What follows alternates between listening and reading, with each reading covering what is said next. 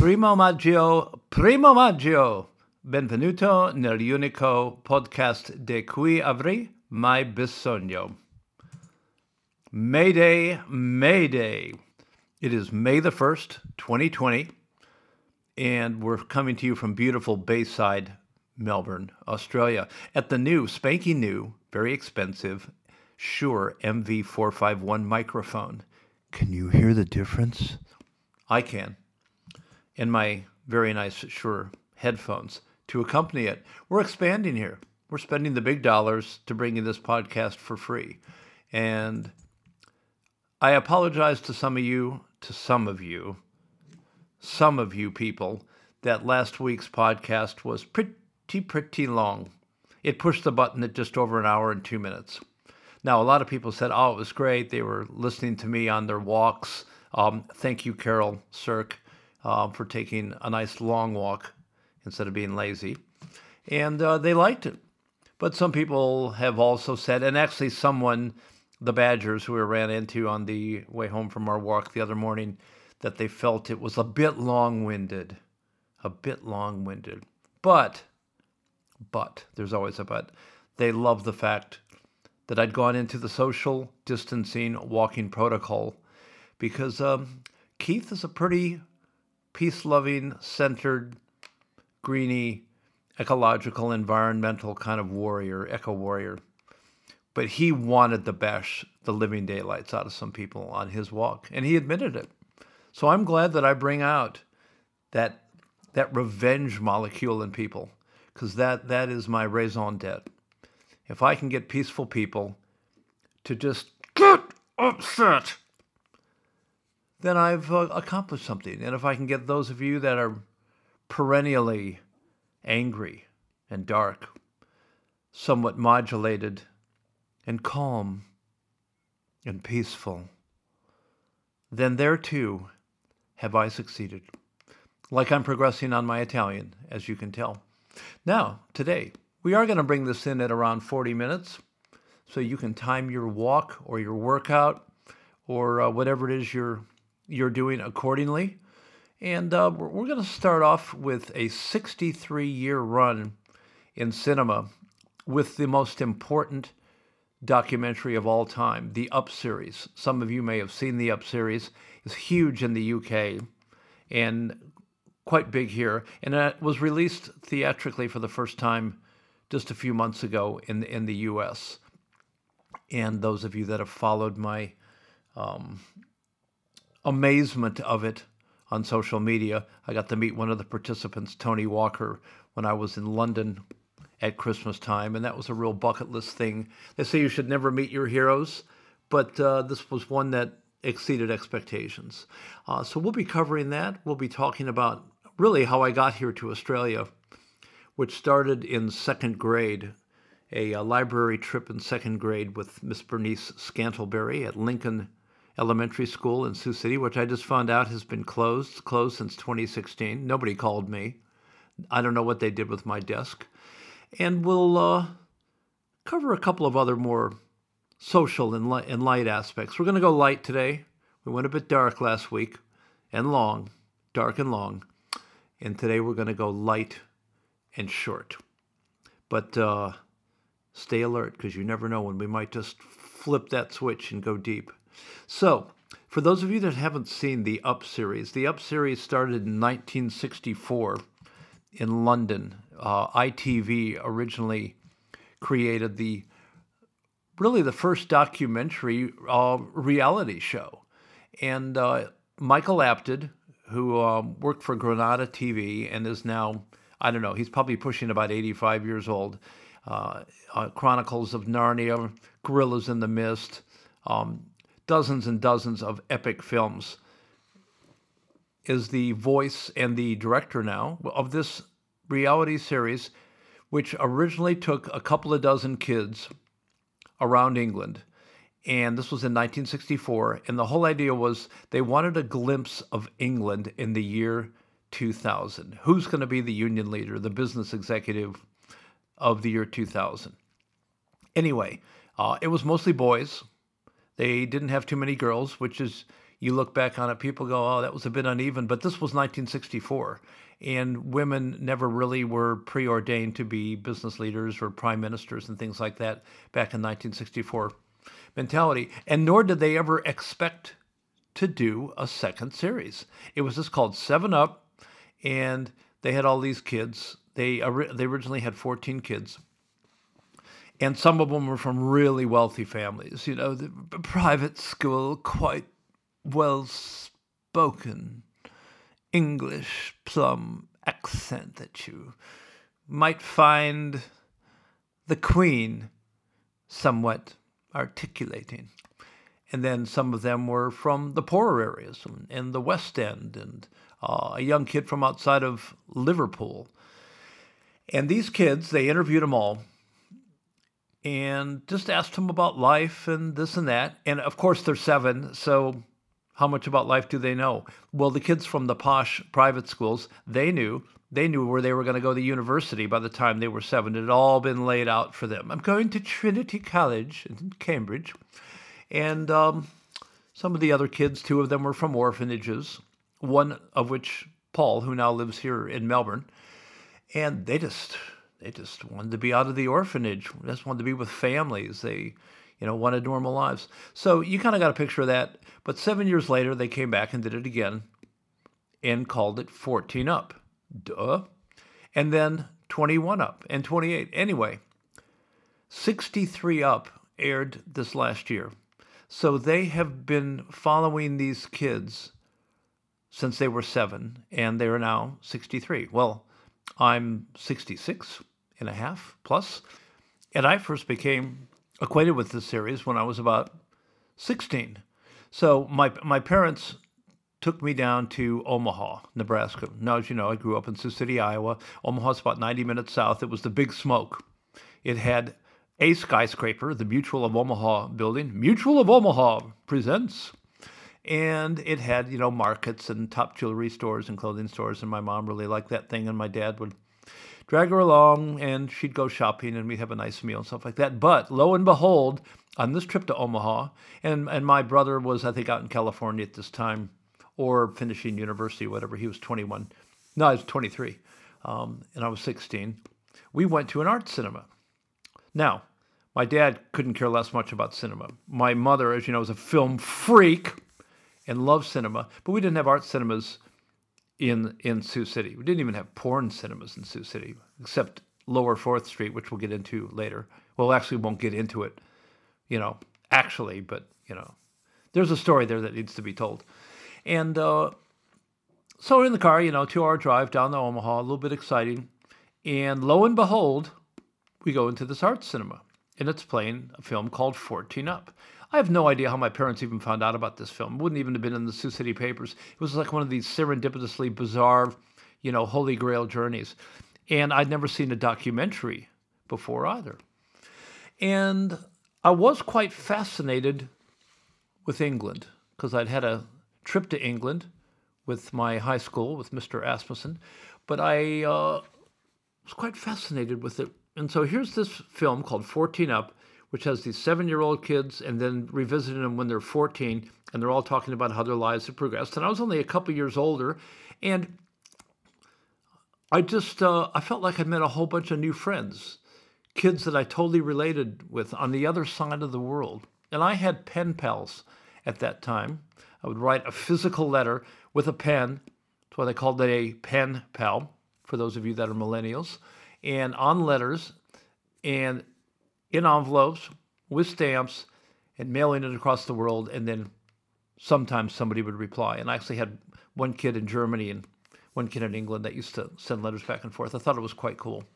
And of course, kids today go, oh, that's the same as Facebook or Twitter or something like that. No, it's a little bit different because pen pals didn't have 7,000 other people pile on and go, oh, yeah, he's a dickhead. Let's mess him up because they don't like your opinion. It was more one-to-one.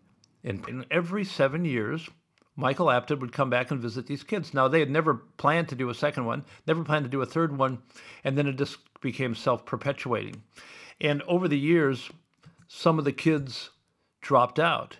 One of the kids, the really posh English kids, Charles, dropped out. And Charles even sued Michael Apted to have his name taken off it and pictures taken off it for some reason that's still inexplicable 50 years later.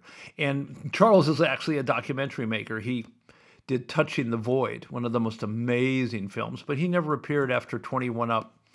And occasionally some people would come in and drop out, personal things going on. But with the girls, on the time they were 14 and 21, you could see a lot of angst going on.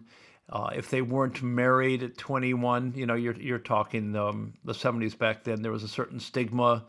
The kids from the orphanages had gotten out, they'd grown up, they were having families of their own. One of them, Paul, had moved to Melbourne. The other one from the orphanage, Simon, the only one who was mixed race, he had a black father, was working and starting a family. And one of them that fascinated me was the kid from the East End, Tony Walker. Tony wanted to be a jockey because when he was 7 years old, all he wanted to do was be a jockey. And then the East End was the tough end of London back then, and now it's changed quite a bit. Every place has changed quite a bit. And fascinated with being a jockey. And at 14, he was, racing. He'd been a bit of a runner for a bookie. He'd been doing a couple things that seemed, I wouldn't say dodgy, but on the fringe there. And even Michael Apted, the director, had thought at one point that Tony might end up in jail. You kind of predict how these kids are going to be. The posh kids are going to go to the university, get top jobs as lawyers and silks and things like that. The girls are just going to be married and be housewives. The kids that were handy were going to be carpenters. You kind of saw these predictions going on. And it's from the old adage, give me the child until he is 7, and I will give you the man. But over the years, life takes its course. And Tony became the one that I was most fascinated with. I didn't grow up in a tough neighborhood by any chance. I grew up in a rather privileged area of Iowa, if there was really privilege, so to speak.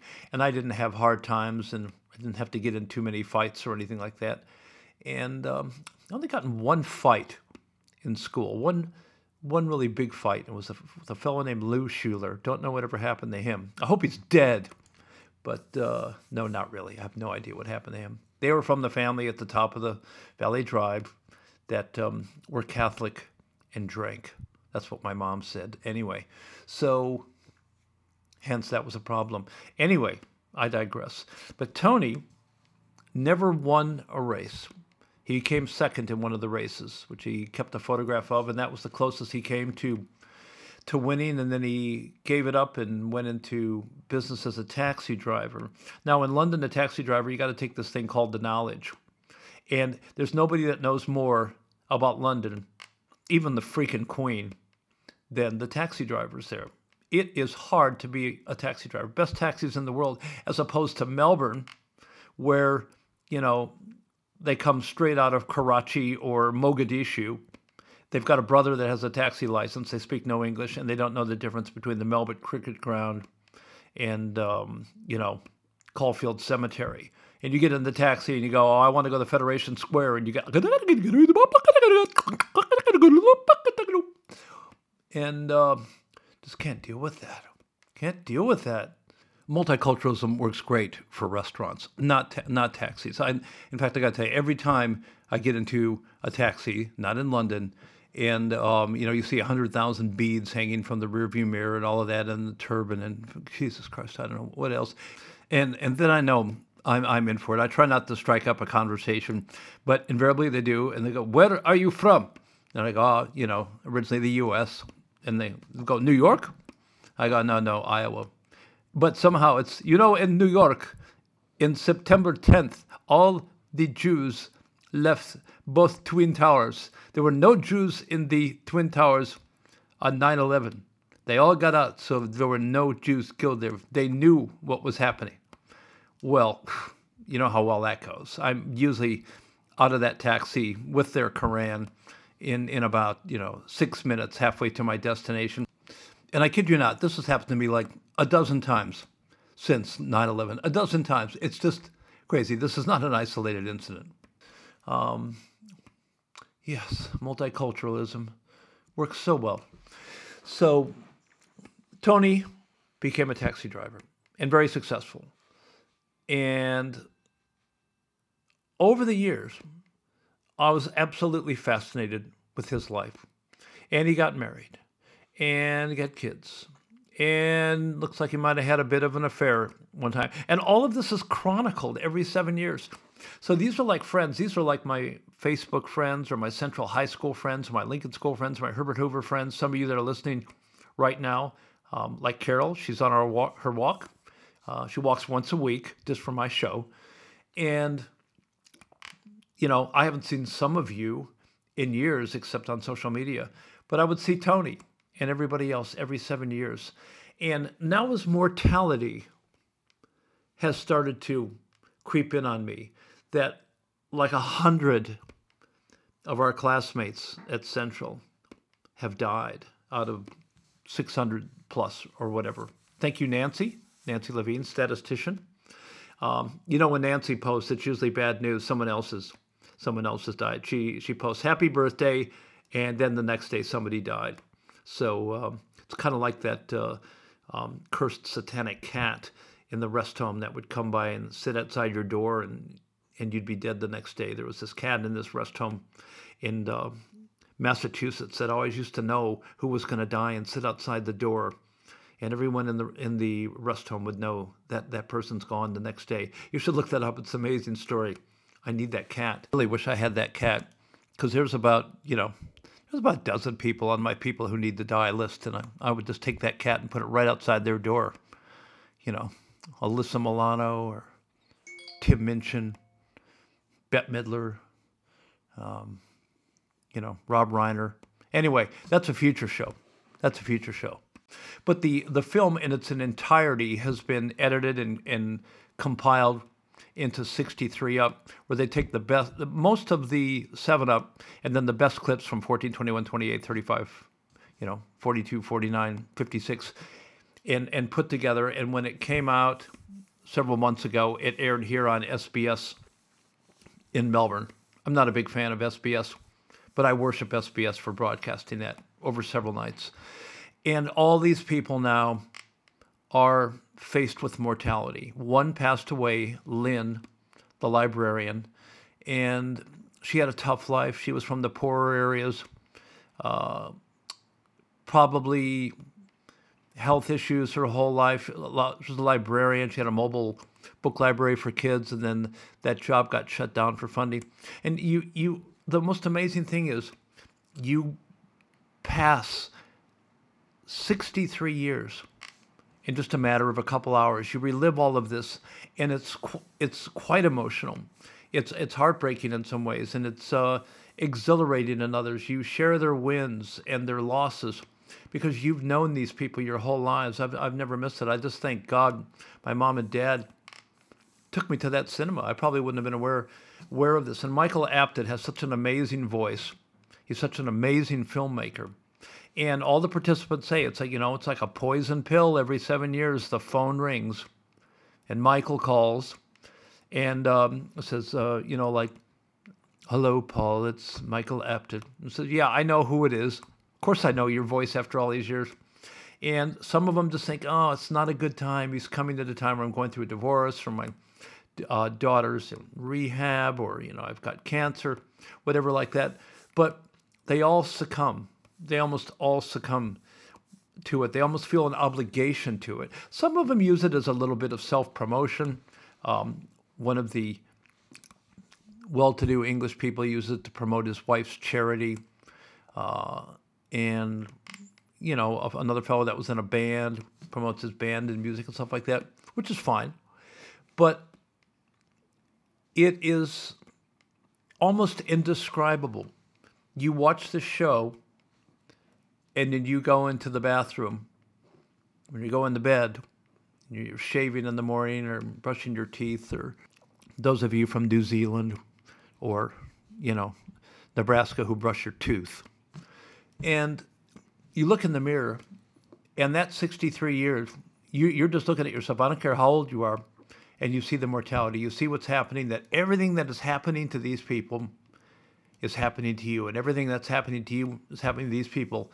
And you just see your life go by And with these kids, and I still call them kids, they're 63 now, rather closer to 65 because the time between the film was shot and edited and cut and broadcast. Many of their dreams faded away. Many of their dreams turned into dust. Many of their dreams were achieved.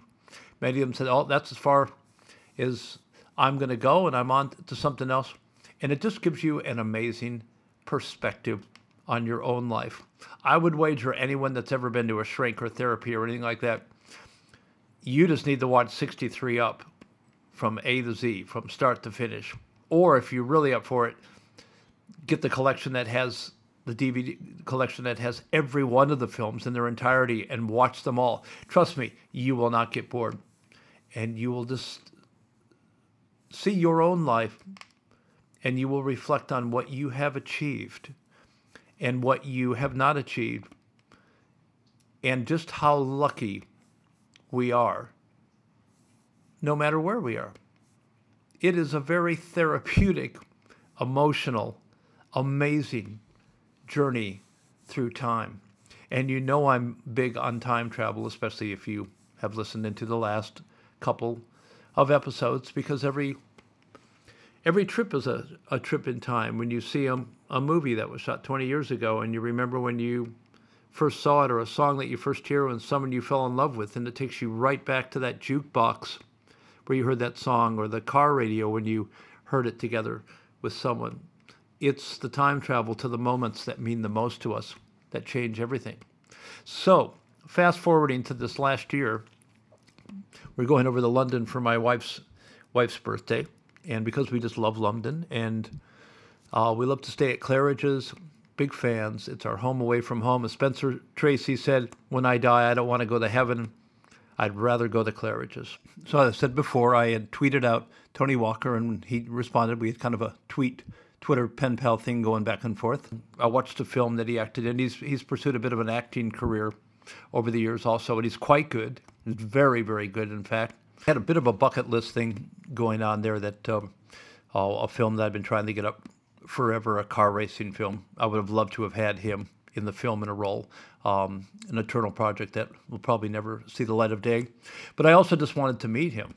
And we had our little Twitter pen pal thing going on, and said, I would just love to meet you for a cup of coffee and have you meet my wife and see you in real life. I've been following you for 53 years of my own life, and I consider you a friend even though I've never met you. And the warm exchange that we had, and Twitter is about as sterile as environment as you can get. Even Facebook has more warmth. But it just came through his messages. I go, this guy is just like I picture him. He is a fighter.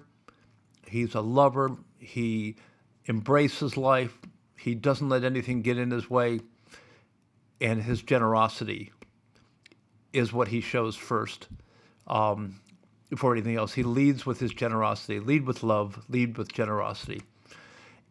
And anyway, make a long story short, not only have the honor of meeting him in London and give me a couple totally unexpected presents, and the photo that you'll see on the show notes. His wife drove us in her cab. She's a taxi driver also, to a country home outside of London where we stayed for a number of days before coming back to London. And spent a couple hours in her taxi just talking about everything like that. It was just so surreal. And just have a bit of time with Tony when we got back into London. All I can say is, everybody says don't meet your heroes. I've seen a lot of the bands from the 60s and 70s that have come through on these reunion tours now. And, like Yes and The Who and you name it. And yeah, musically they're proficient, but they're fucking old. And they don't look like they did when they were in their teens and 20s and even 30s. And so you got to close your eyes and think, Jesus, I just paid $400 for this seat to see these old guys. And you close your eyes and the music's so great, but it's not the same. It's a reunion tour. They're not at their height. It's the same. People go, I only came for the music. Well, Good on you, mate. But with Tony, having grown up along with him and aging along with him, stuff like that, it was wondrous to meet him because he was everything I expected and more. And even the tweet says, we met as strangers and left as friends. I consider him a close friend, and I hardly even know him, but yet I know everything about his life. He knows very little about mine.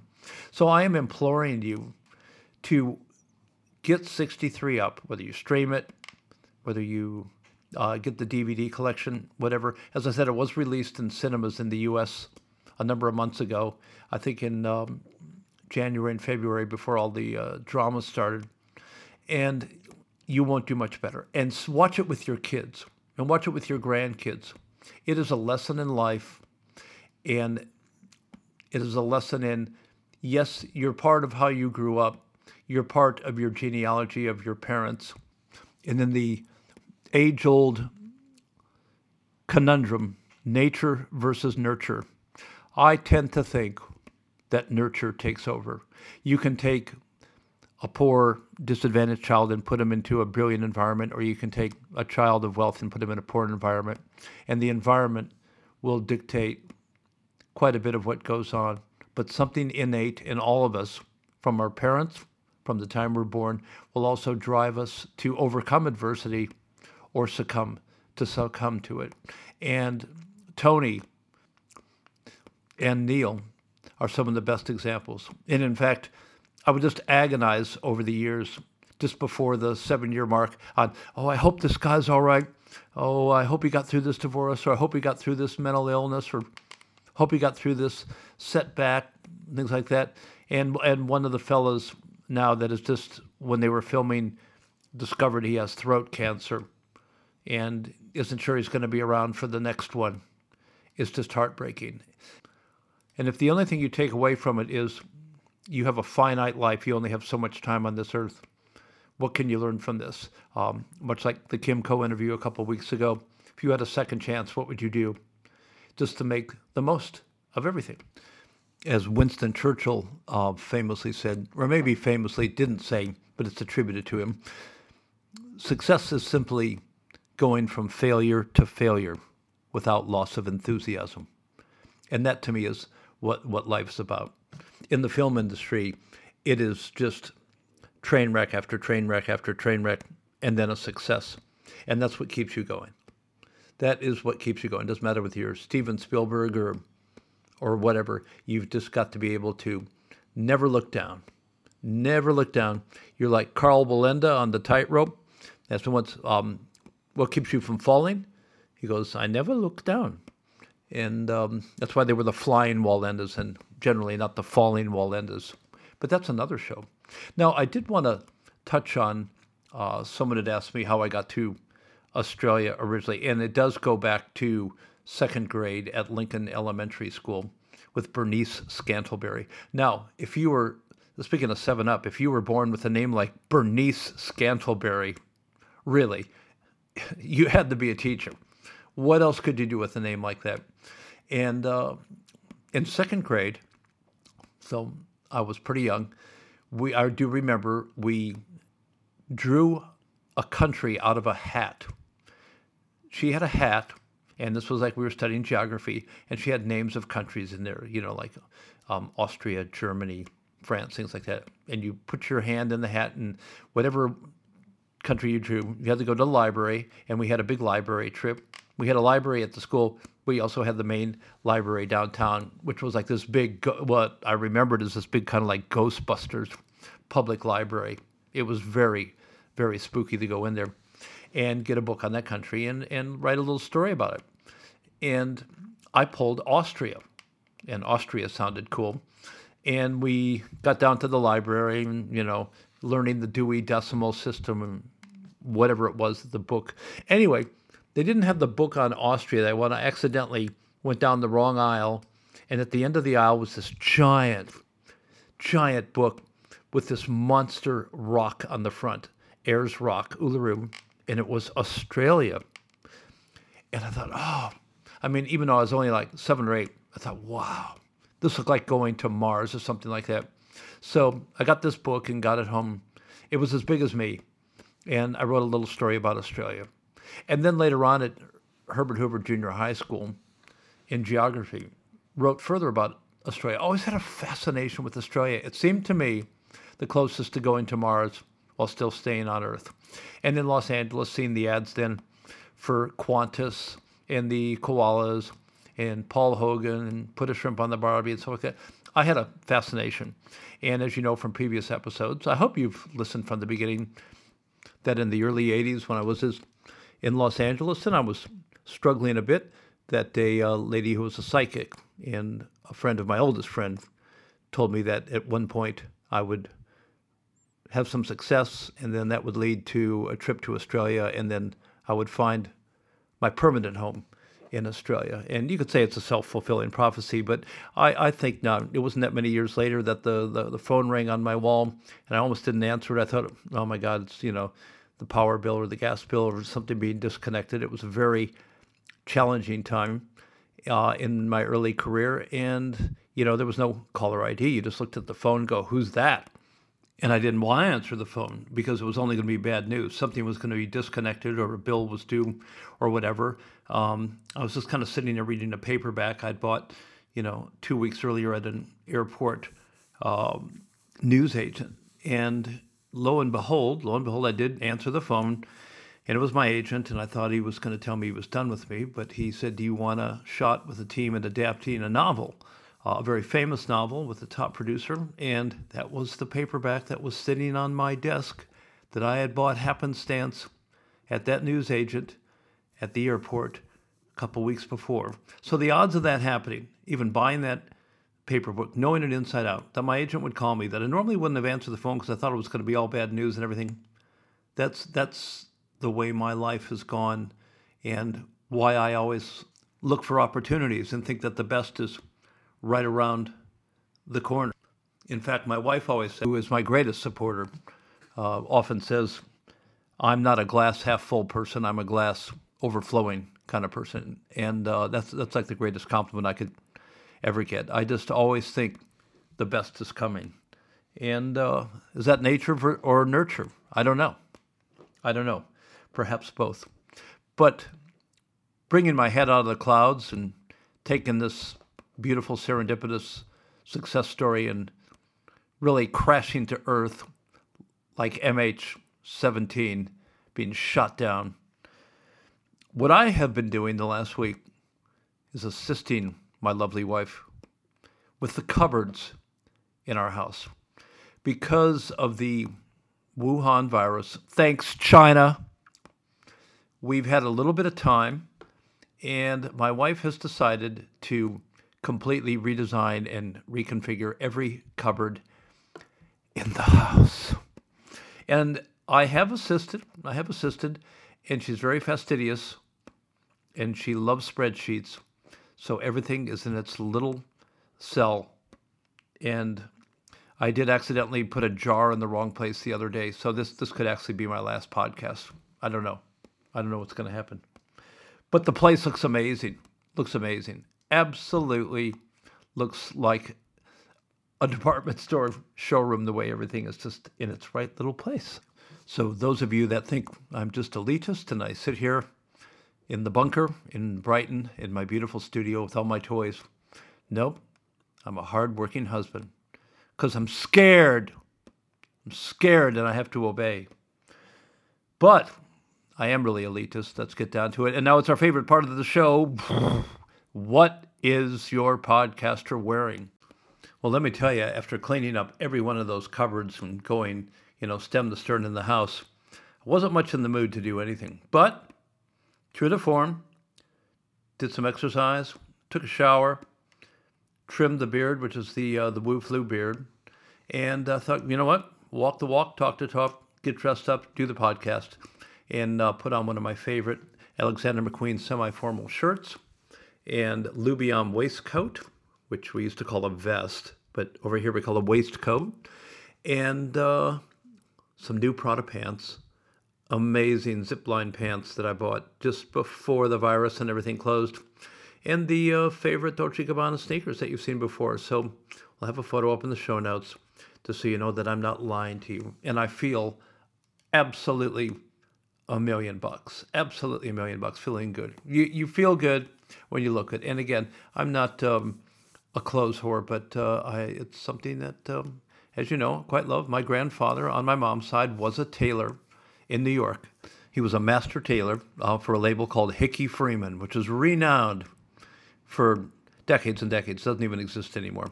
And he passed on that love of fabric and style and those skills to my mom. And my mom passed that on to me, absolutely. Love of it. And it's something I have in common with my wife, who has an amazing style and an eye for design. And so it's kind of a hobby for us and things like that. Now, my mom did have one big fashion fail. Very famous photo in our family of when she dressed my brother and I together, which was like very 1950s cute. If you were a twin, but I was 5 and Andy was 12. So yeah, I look cute. But in that same outfit, Andy at 12, he looked more like he was being kept against his will and had Stockholm syndrome. But that's a whole nother story. Anyway, I love my brother. But that photo really says a lot. Mystic Medusa, have you noticed? Has anybody felt it? This moon in Leo, the past 48 hours, which is great for decision-making and strength and no second guessing. So if you felt more decisive, now you know why. So stay decisive and move forward with your dreams and goals. But don't be so decisive as the Unterscharführer here in Victoria, Premier Daniel Andrews, who still won't let us play golf or tennis down here, who is kind of like, he does some good things. He's not all bad. He's not a complete loser like, Governor Cuomo in New York, who was so adept at steering the state into bankruptcy or nigh bankruptcy for years and years and years, and never says anything that's positive, knows nothing, tells people if you want to get a job, get an essential job. Yeah, I'll get an essential job. I don't work in a bar anymore since it's closed, so I'll go study for 4 years to, be a lawyer, or 8 years, to be a doctor. Then I can get an essential, or maybe even just 3 years without income to be a nurse or something like that. A moron. And then he, of course, like all the failed states, the really failed states like New York, they just want the federal bailout. They just want the federal bailout. So for those of you that are in the U.S., and of course, for those of you in the U.K. and here in Australia and other places, there are 50 states. There's a lot of states that are doing okay. There's a lot of states that are doing well. And there's a lot of states that are doing quite poorly. And when you get really poor, loser, bad spending, idiot states that are blowing all the money, and they want the federal government to bail them out, that means that all the taxpayers in the successful states not only are paying tax in their own successful state, unless they live in a tax-free state, but they're then going to have to pay more tax to the federal government to bail out the loser state. So you're really being taxed twice. And it's completely wrong. There should be no federal bailout for states that need help in the U.S. Sorry, run your own show. You can't have it both ways. You can't have it both ways. It's going to rain. It's going to rain, heavy rain, on some of those people, and a big wake-up call. And I'm not saying that the Republicans have all the answers. The Republicans are still printing money like a rabid dog, and inflation's going to get out of hand soon after this all ends. So I'm not happy about that. But did have to bring that up in our little political rant. But speaking of rain, it is bucketing down here in Melbourne, Australia, where it's about 13 degrees centigrade, and that's about 55 Fahrenheit. So winter is upon us. Winter is upon us. Now, a couple things I did want to run past you. It's big news in the entertainment industry that AMC theaters and Regal theaters and several others, as they reopen in the next few days and weeks and months, aren't going to run any Universal Studios films because they've really got the shits with Universal, who had promised them Trolls World Tour. Yeah, I know, Trolls World fucking Tour. But every kid on the planet wanted to see that. But when this COVID thing happened, when the Wu flu dropped in, thanks, China, Universal took it straight to premium and streaming. So all the theaters that have been banking on big, big bucks, major bucks from children, lost it all. So now the theaters are reopening and they're telling Universal, yeah, get stuffed. Get stuffed, mate. Because we don't want to play your films now because you didn't help us out with the theatrical experience. So it's a big, big war with the streamers in Hollywood. You'd think it's symbiotic because Hollywood really needs the streamers for the aftermarket now. This isn't video cassette and DVD. This is the whole main back end and a huge source of income. But theaters are still the first port of call for top movies. And it's going to be interesting to see how this plays out in the next couple of weeks. The movie people just aren't very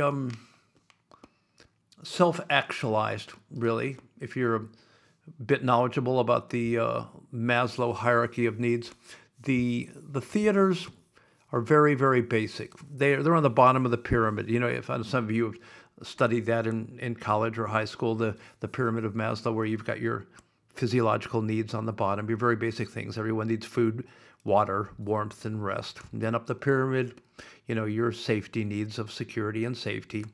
And then about halfway up, a little bit more self-actualized, belonging and needs, you know, intimate relationships and friends. I would like to think that everyone listening to this that I've known for years and years has all that happening. They've got a roof over their heads. They've got some security and safety. It doesn't matter whether you rent or where you own or have a mortgage or whatever. And you've got intimate relationships and friends and things like that. And hopefully the next step up, which is esteem needs, which is a certain amount of prestige and feeling of accomplishment. You've done something with your life. I would be really sad if someone that I've known a long, long time doesn't feel that they've had a sense of accomplishment, whether as a father or a mother or a carer or a doctor or a nurse or a taxi driver or a bus driver or a builder's laborer or a garbage man or a secretary, anything that you've done that you've had accomplishment, because everything has its niche in life. And you know my big sign off with the show always echoes that. But above that, then you've got, of course, self-actualization, which is really achieving one's full potential, including creative activities, where actually you're able to help others. You're able to give others lessons and things, or assist them financially, or assist them emotionally, and things like that. The studios in Hollywood, they never get up there.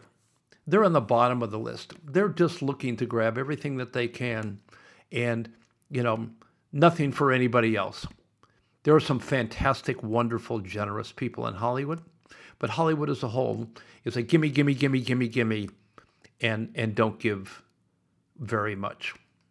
That is really what personifies the industry, which is what is a sad part about it, because I get so much joy out of creating and so much joy out of filmmaking, even though most of that is behind me right now, as I'm pretty much retired. So I hate seeing that selfishness. Selfishness is, it's even past greed. Greed, some people can be really greedy, and then they can be generous once they think they've, had enough and they're going to give something away and be less greedy that week. But selfishness is bad. But to that end, we'll find out how that all plays out, because every answer is already out there. The cure for Wuhan flu is out there. Everyone just has to be like Leonardo da Vinci. Leonardo da Vinci is still one of my favorite people ever. He sits at my dinner party table, and I hope some of you from that episode are at least giving that a try as we get towards the 21-day mark next week.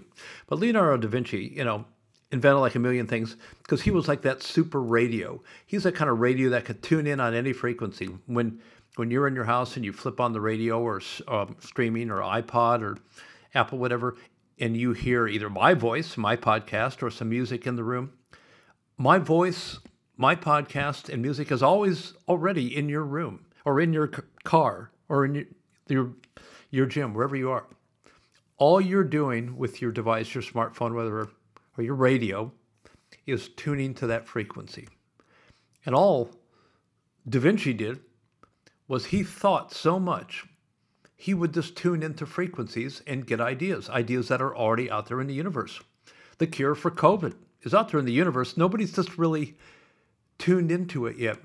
And that's what amazing musicians and amazing filmmakers and amazing painters and amazing people full stop do, is they just are able to stop and tune into that frequency, which is right in front of you right now. Every idea that will ever be, that has ever been, everything is just right there right now. And some people can just reach out and grab it